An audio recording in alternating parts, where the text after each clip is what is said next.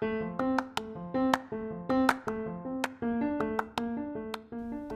and welcome to Living While Feminist. Living While Feminist is a weekly podcast talking with feminists about the ups and downs, ins and outs, and the emotional rollercoaster ride of living a feminist life. I'm your host, feminist writer, researcher, and author, Jen Thorpe. Today on the podcast, I'm talking with South Africa's self-appointed Minister of Menstruation, Candace Chirwa. Candace is a thought leader with an avid interest in gender and youth issues in South Africa. She specializes in menstrual education for young people and brings eduliftment with her award-winning NGO, Curate. Candace is the editor of the book, The Perils of Patriarchy, which sheds light on and unpacks women's lived experiences of the patriarchy in South Africa. Her TED Talk, called Bad Blood, focused on the stigmas surrounding periods. Today, I'm speaking to Candace about her second co-authored book, Flow, the book about menstruation, which was out in May 2021 from Kwela. Flow covers everything you need to know about menstruating, from the physical to the psychological to the political. It's a guide that every household and school should have on their shelves so we can all be more period positive. In her introduction to Flow, Candace says, having a period positive world simply means that we have individuals who don't feel afraid to talk about something that is a part of them. I think that's a world we can all agree we'd like to be part of. So welcome, Candace. Thank you for having me. I love the intro. I'm so excited for our conversation today. Yeah.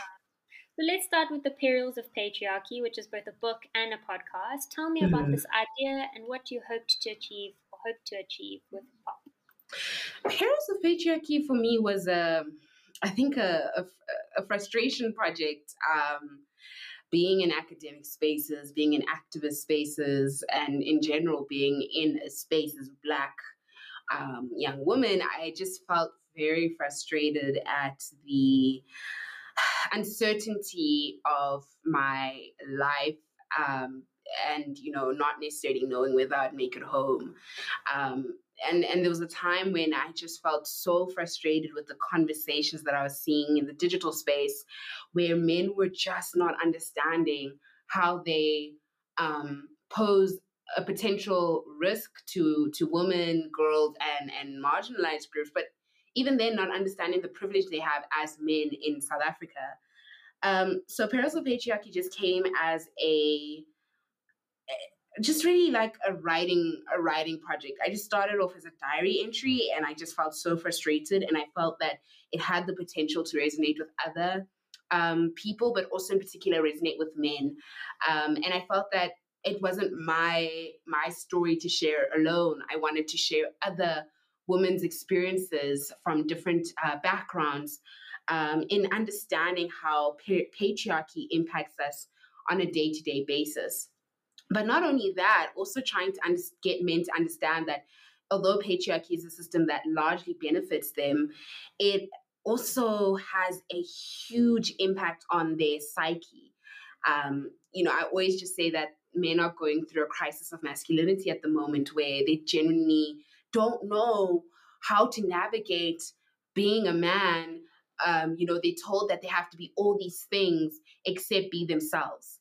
And being themselves is possibly the greatest way to dismantle the patriarchy, because if you're being yourself, if you're being vulnerable, if you're being open, if you're being emotional, you are dismantling the patriarchy.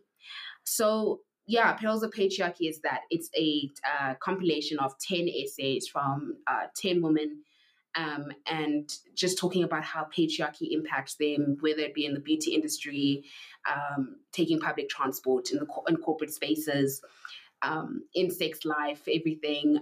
That's how we unpack the perils of patriarchy. So yeah, that's what the book is about. I took the self-published route because I felt at the time that trying to get these stories published was such a difficult thing, and so I just took that risk of doing it a self-published way. And I've been very grateful for the responses and the reviews from people who have said that this book is really an opportunity for learning and understanding, for people to understand that patriarchy is something that needs to be dismantled. What has the reaction been from men? So you're speaking about targeting men as the sort of custodians of the patriarchy. What have they said? Have you engaged with people, and what has the self-publishing route been like? It's mostly only been positive. I've never seen or never really experienced a negative review from a man about Perils of Patriarchy. I'm yet to receive it. But even then, if I had to receive it, I'd be willing to have that conversation, at least a constructive one, in understanding why they're so against having a gender equal world. And to the point of self-publishing, it really is a very interesting journey because you really do it by yourself.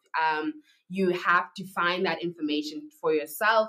You realize that you've got this lovely document on Word doc, but you think you have a book, but you don't. There's things like typesetting. There's things like having a cover. There's things like making sure that you submit your printed books to the National Library. There's things like getting an ISBN number. There's so much admin that goes into it, but I definitely think that if you surround yourself with self-published authors, it only becomes easier. And I was surrounding myself with people who have published their own work and were giving me the necessary links or telling me to go to this printer, go to this person. And it made it so much easier. So it is overwhelming. But if someone who wants to really write and get their message out there wants to do it on their own, then I don't think there's nothing stopping them other than just saying, start writing and get it over and done with, and just publish. It really is easy once you found the steps to it and you understand the process. But yeah, I've enjoyed self-publishing Perils of Patriarchy. It's been a wonderful journey. Let's talk about Flow. So Flow is a book that you've published as with Kwela, and it's a number of you who've published it together as authors. Let's start at the beginning though. Why periods and why period activism?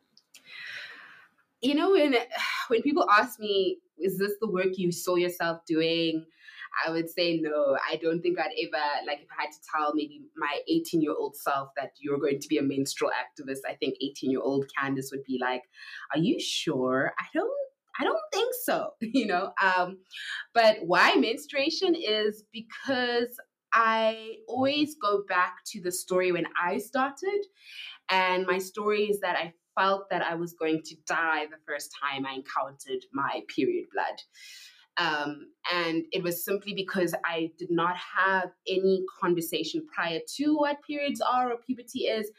And after, the encounter with period blood, I also still felt left in the dark.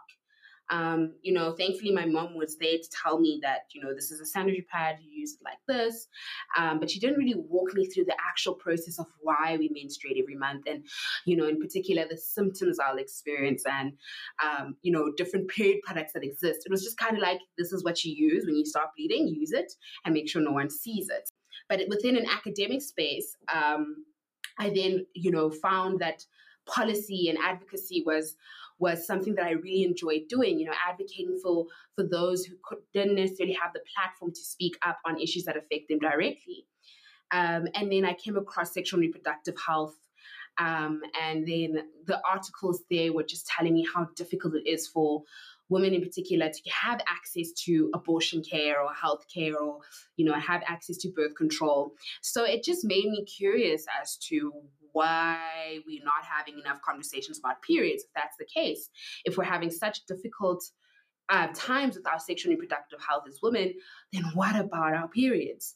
And at the time when I was 21, I had only assumed that periods are, a female woman thing. And as I've got into the research with the United Nations and then obviously doing my research at WITS with my master's, I then unpacked that menstruation is bigger than me complaining every month about my pain being too much. It affects not only women, girls, it also affects menstruators. It affects so many people. And every month people go through a lot of obstacles just to get to their daily activities. And so that's how my activism came about, just trying to put a spotlight on this issue that we don't speak enough about. And through that, obviously doing my TED talk and then, having different platforms to speak about it. When I was approached by Karen, who is the author, who is also one of the authors of Flow, when she approached me and she said, let's write a book about periods, I was like, sure, say less, let's do it. Because I think it was so important to have that a book, a guide that normalizes what periods are, not only from a biological point of view, but from a psychological point of view and also from a political point of view. And besides that, just also allowing potential young menstruators to rely on a piece of information that normalizes this process is so important. If I had Flow when I started menstruating at the age of 10, I definitely know I would have had a different relationship with my body. Flow is that guide. It's the A to Z on periods, but it's also just not only for menstruators, it's for non-menstruators who are curious to know why there are people like the Minister of Menstruation who are always talking about periods, because we all have a social responsibility in ending period poverty, and Flow covers that as well. For people who are not sure why you're using the term menstruator, can you explain it to us? So I always say this term, not all women and girls menstruate, and not all those who menstruate are women and girls. And what's important about it is that we debunk the whole myth that menstruation is a woman's issue, because there are people who don't identify as women and girls who menstruate. And there is a lot of risk and harm when we say menstruation is only a woman's issue to a trans man who needs to go and see a doctor regarding his or their menstrual period, or rather the menstrual issue. So that's how I coin it. Menstruation is everyone's conversation, and it's always important that we are inclusive in these conversations. And what's important about using the term menstruators, especially in trying to fight and end the patriarchy and also end period poverty, is that even the TERFs, the trans radical exclusionary feminists, they need to be aware of the fact that there are people who menstruate who are women and girls, and that they're not taking away or removing their femininity. They're just saying, I also menstruate too. And let's just be inclusive in that conversation. So yeah, that's what the term menstruators means. Oftentimes, if we also interchange it in the book, we either say menstruators or people who menstruate or people with periods. But yeah, it's a term I always use, even on my platform as the Minister of Menstruation. I always go my fellow menstruators, because it just allows everyone to feel like this is a space for everyone, and it's not just a woman and girls issue. Because I think the thing is that if we don't cater for a more inclusive approach and thought process, then the services and plans that we develop to respond to things like period poverty and period stigma and inequality won't be useful and helpful, right? 100%, yeah. And I think what we also need to take into consideration is that in general, in its entirety, menstruation is viewed as a silent issue, and so we need to be able to have more conversations, not only for what it means as myself, as you, Jen, but for other people as well. That also means those who don't see that don't look like a woman or girl, but they still menstruate. So it's important that we realize that, and we also give that access to healthcare, the access to period products, to menstruators as well. And we just provide that access without any discrimination. And that's partly why I'm always advocating for building a period positive world, and ensuring that anyone who bleeds can be able to access these period products. So even when we're advocating for the policy, we also need to be aware of the fact that we're not just advocating for girls to go to school, but we're also advocating for young women, adult women, menstruators in the workplace, menstruators in general, to just be able to go about their daily social economic activities without their period being an obstacle. One of the things that you're sort of touching on is that there's still very much period stigma and period inequality in South Africa. Can you tell me a little bit about what the impacts of that challenge in accessing period products are in the local context, and what are you trying to do about it? Period poverty and the road in achieving period dignity is not just a South African issue. It exists all over the world, but in South Africa, we don't only just have an issue of access to period products. We also have an issue to access to clean water, access to sanitation facilities, and on top of that, access to education on sexual and reproductive health. Every time people ask, like, why periods, why menstruation, it's something that I always just say, if you think about the lack of access to period products, think of just the multiple risks that, in particular, if we focus on a young girl, has to go through just to make sure she goes to school. And if that's not using unhygienic materials, it's then not going to school at all. And if you don't go to school, then what happens? You're behind on class and you drop out. And the risk of a young girl not being in school, risks such as child marriage, risks such as child labor. There's just this greater risk if a young girl is not in school, or because of their period. But beyond that, then let's look at, if we do have a society then that does provide the period products to young girls, and then they expect them to go to school, but in particular in our country, we have a high sanitation crisis with, young children are dying in pit latrines. What good does that do for a menstruator who needs to change their pad or needs to change their tampon or use water to wash their cup? So we have an education issue, we have a sanitation issue, and then on top of that, we also have a perception issue, culturally, religiously, and also just in general. What are we saying about periods, and what is that information that we're feeding to young children? My work does tie predominantly to menstrual education and providing access to understanding and demystifying any form of misinformation or the disempowering narrative around periods. The work that my organization Curate does is really being on the ground in educating young people about periods and puberty and sexual and reproductive health. And we do that in such a fun, dynamic way. I think what's important is in this time, being able to provide the content to young people, but give them the necessary critical thinking skills to empower themselves and uplift themselves in knowing that they can make responsible choices regarding this issue. So besides just Curate, I think that the work of the Minister of Menstruation is just to, call on society and say, what would a society look like if we actually did have a Minister of Menstruation governing us?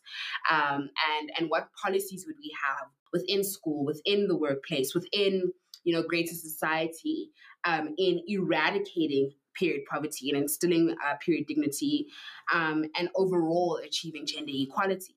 So there's a lot of education that needs to be shared within general South Africa and beyond. So with the workshops that Curate hosts, we ensure that in that hour that we're with those participants, they're learning about their bodies, they're learning about periods, they're learning about different period products, but at the same time, they're also getting period products to go away with so that they can be able to manage their period, So it's always important that when we look at menstrual health management in particular, that we are always looking at it from a holistic perspective and never just like, we just should do a sanitary pad drive and then period poverty is over. No, we need to do more work on the ground. You're talking a lot about young girls at schools, but I think it's important to note that this affects adult women studying at tertiary education as well. And I think that came up quite a lot in the Fees Must Fall protest about the fact that if you don't have money for fees, you also don't have money for sanitary products, which are still very expensive, that exempt or not. They still cost money every month. So what would be the ideal? What can we as people and as countries do to eradicate these challenges around period equality? I always just say, if some average Joe is like, I want to help, I want to change, period poverty, I want to help somehow. I always just say, the only way we eliminate period poverty in our world is really to ask ourselves about the power we have in shaping our communities. And it can be the little things like buying period products every month and donating it to your local charity, or taking those period products and putting it into the workplace and having a box available, or simply just talking openly about periods. Because, when you establish a period positive community, what you're saying to other people is that they can come to you and speak openly about things that impact them directly. And it's not only just about the fact that they bleed, but maybe it could be period pain. It could be, they have neurodiversity and they don't know how to handle their period, but they can come to you to speak about these things. So firstly, I think the first things first is asking yourself, what are you doing to create a period positive world? And are you talking openly about it? Are you donating to charities? Are you sharing information around the realities of period poverty? Are you signing petitions? What is it that you're doing to establish a period positive world for the next generation of young menstruators? And I always just say this: if you have even 50 rand to just say, I'm going to buy an extra pad or extra tampons and just donate it to someone, that is enough, because you are literally changing I wouldn't necessarily say the lives, but for a month, a menstruator can go by their daily activities without having to worry about their period. And that is amazing. They don't have to worry about whether they're using unhygienic materials or if they have to stay at home. Simply by you donating or asking an NPC like Curate to come through and do education workshops, you are changing the disempowering narrative around periods and you're making it positive. So it's really just asking yourself what power you have and what you're doing with that power in just shaping your community for the better. And there's so many ways to do it, but I always just ask, do you see periods positively? And if you do, then continue to do the work in donating or sharing awareness. But if you feel that you need some education and information about period positivity and period poverty, then do the research. There's so many different guides out there. There's so many books out there. There's people like the Minister of Menstruation out there who are doing really great work in just normalizing periods. And so if you want to understand what role you have in changing that, just research and learn and read, and you'll be amazed at what you learn. And one of the books you can now read is Flow, the book about menstruation. Exactly. So just to flag for people who haven't gone out and got the book yet, the book is divided into 3 sections: the physical, the psychological, and the political. And there's a couple of chapters under each looking at things like what is menstruation, what's normal and what's not, what to do with pain, what the impact of birth control is, PMS. You also talk about period sex, menstruation with added challenges, and menstruation with a disability, which was really important chapter in the book. And then in terms of the political, you cover all of these topics that we've just been touching on now about why menstrual rights are human rights and how important it is to break the stigma. So you've covered all of this, and there's resources at the end. It's incredible. It's like a chunky, nice read. It was so easy to read as well in short little sections. And now you're going to make it even easier for people to access the information in the Flow podcast. Tell me where people can find it and what you're going to be talking about. Yeah, so Flow is about like we said, it's the aim is to educate, empower, and inspire people about periods. And the podcast was really just getting mostly menstruators to talk about their periods in different ways, and it just really is that, just having the conversations to allow people who aren't usually readers but want to listen, and understand, just to listen to certain aspects of the book with the different contributors or different people who menstruate, and what they have to share. And what I love about Flow, the podcast about menstruation, is that, again, there's a podcast about periods. I mean, often I go on the podcast app and I'm like so overwhelmed at the amount of content there is out there. But there is a period podcast that speaks to South African menstruators' experiences, but also asks for change in the spaces that we live in and the spaces that we interact in. And so anyone can listen to this podcast. You can listen to it on Apple Podcasts, Spotify, or Google Podcasts. Mostly available podcast streams or platforms were there. And yeah, I think, like, not to spoil it, but it really is an insightful podcast. I think it's always different when you record a podcast and then you listen to the final product. And I've been listening to the podcast for the past couple of days whilst working, and I'm just so amazed at the different conversations that are happening at a shared experience that we all go through. And even if you think you know everything about periods, I assure you, when it comes to Flow, the podcast about menstruation, even Flow, the book about menstruation, you will learn something about period. That's so awesome. I'm going to go and listen to it, even though I've read the book. And I was one of those people who was like, oh, cool, yeah, I'm going to know most of the stuff. There is so much stuff that you cover in the book. Just even the helpful diagrams and like the colorful charts on period blood are really cool.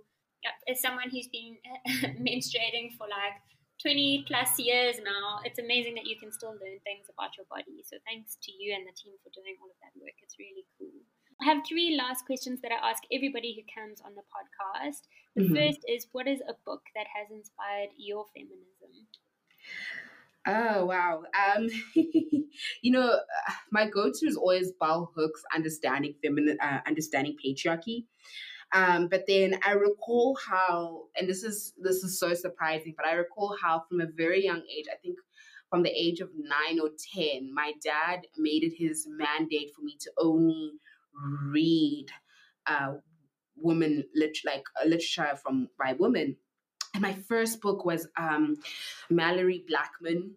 And she wrote this book called Noughts and Crosses. And the only reason I remember it is because I saw Showmax dropped a show, Noughts and Crosses. I was like, oh my goodness, wow, I read this when I was a kid and now it's on Showmax. And I just remember, and I was going through my shelf and I saw all 4 of the books, and then I saw other Mallory Blackman books. I'm like, this is the first literature I engaged with that was a Black woman writer. And I think the first feeling I got when I opened her book is that reading her bio at a young age, I was like, I can do this too. And so Mallory Blackman definitely was my first feminist experience, although the book is a little bit more, very hectic. I just think having that shared experience of a Black woman wrote this book and she's award-winning was amazing. And I was like, I feel like this could be me. And then, yeah, I think I always resonate with Bell Hooks' Understanding Patriarchy, because for me, besides the other work that she's provided, I think her mandate was always to just unpack these complex systems in a very simple way through storytelling. And that resonates with me deeply because I think being within academic spaces, we have some point to prove that we know it all. But I just feel that sometimes it's always important to understand who you're writing the content for. And as academics, we're writing the content to change the world. And thus, we shouldn't have to make it so complex. And Bell Hooks, for most of her work, has always just made understanding feminism and dismantling patriarchy a very simple notion to understand. Sounds like they were your gateway drugs to a much more fulfilled life. Definitely. And do you have a quote that you love or that you live by? Yeah. I'm actually wearing the shirt now, but I live by the anything you can do, I can do bleeding. I don't know who said that quote. I just saw it on a Pinterest art thing, and I was like, I need to make this a t-shirt. As menstruators, we go through the most when we're menstruating. But besides us having to menstruate, we also have to then continue work and continue being, moms or being partners or being, boss people or whatever. We just have to continue with life, but we have to do it whilst we're bleeding. And so the point that I make to non-menstruators is that the work that you do, I can do it and I can do it bleeding. And that's just, it gives me power, the necessary power to know that even when I am menstruating and I feel down and out, that I can still do whatever I want to do. And then my final question for you is, what advice do you have for other feminists on their journeys? Being a feminist is one of the greatest things I have found in my life. It is one of the greatest identities that I am proud to hold and share with other people. But sometimes in life, other people will not be willing to be as open as you are to wanting to change the world. And so you always just have to be, strong and resilient. And I think it's always important that you surround yourself with the positive energy and support structures that support you when all the feminist activists in you are tired. And I always just say that being an activist, no matter if it's feminism or climate change or democracy or whatever, you always will. In as much as you are wanting to teach people things, you are always going to learn something. So always be open and willing to learn. And I think that's just the journey of activism in itself, because that will just shape you to a greater person and shape you to provide greater impact in the world that you live in. So understand that you will get tired from time to time. There will be people who want to fight with you. But always also be willing to learn and always prioritize being kind to yourself. As activists, we often don't give ourselves the opportunity to rest and take care of ourselves, but we need it the most, especially in the world is being unkind to us. So make sure you're kind to yourselves, and always be willing to learn. Yeah. That sounds like really good advice that I think we can all benefit from after the last 2 years of pandemic uncertainty and global chaos. So thank you so much, Candice, for the work that you do, for everything that you're putting out there to make people feel more positive about their bodies and themselves. I think we are all very grateful. Thank you for having me. And I truly, truly appreciate you. Just a side note, I also had like a major fangirl crush on you when you dropped Feminism Is. I will make it known. So when you were like, oh my gosh, come and be on my podcast, I was like, oh my gosh, yes, I love this. So thank you for having me, and thank you for creating the spaces that you do and being the amazing person that you are. Thank you.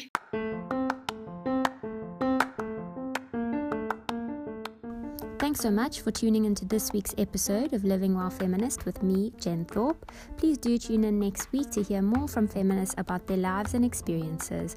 Take care of yourselves.